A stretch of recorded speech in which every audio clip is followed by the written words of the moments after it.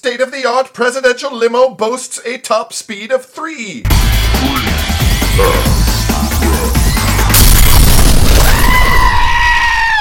Dateline, Washington, D.C.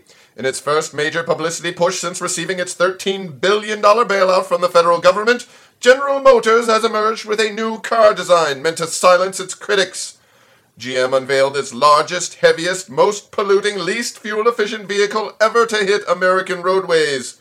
Nicknamed the Beast, GM's new V12 690-horsepower 6-ton stretch limo gets approximately 2 miles to the gallon and boasts a top speed of 3. It's perfect for an incoming president or that busy mom on the go.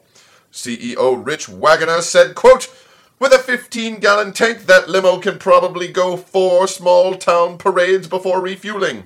But it's not just for parades or presidents, it's for America. The new fuel-efficient, green, blessed America. By the by, we're going to need a smidgy more of that bailout money," unquote.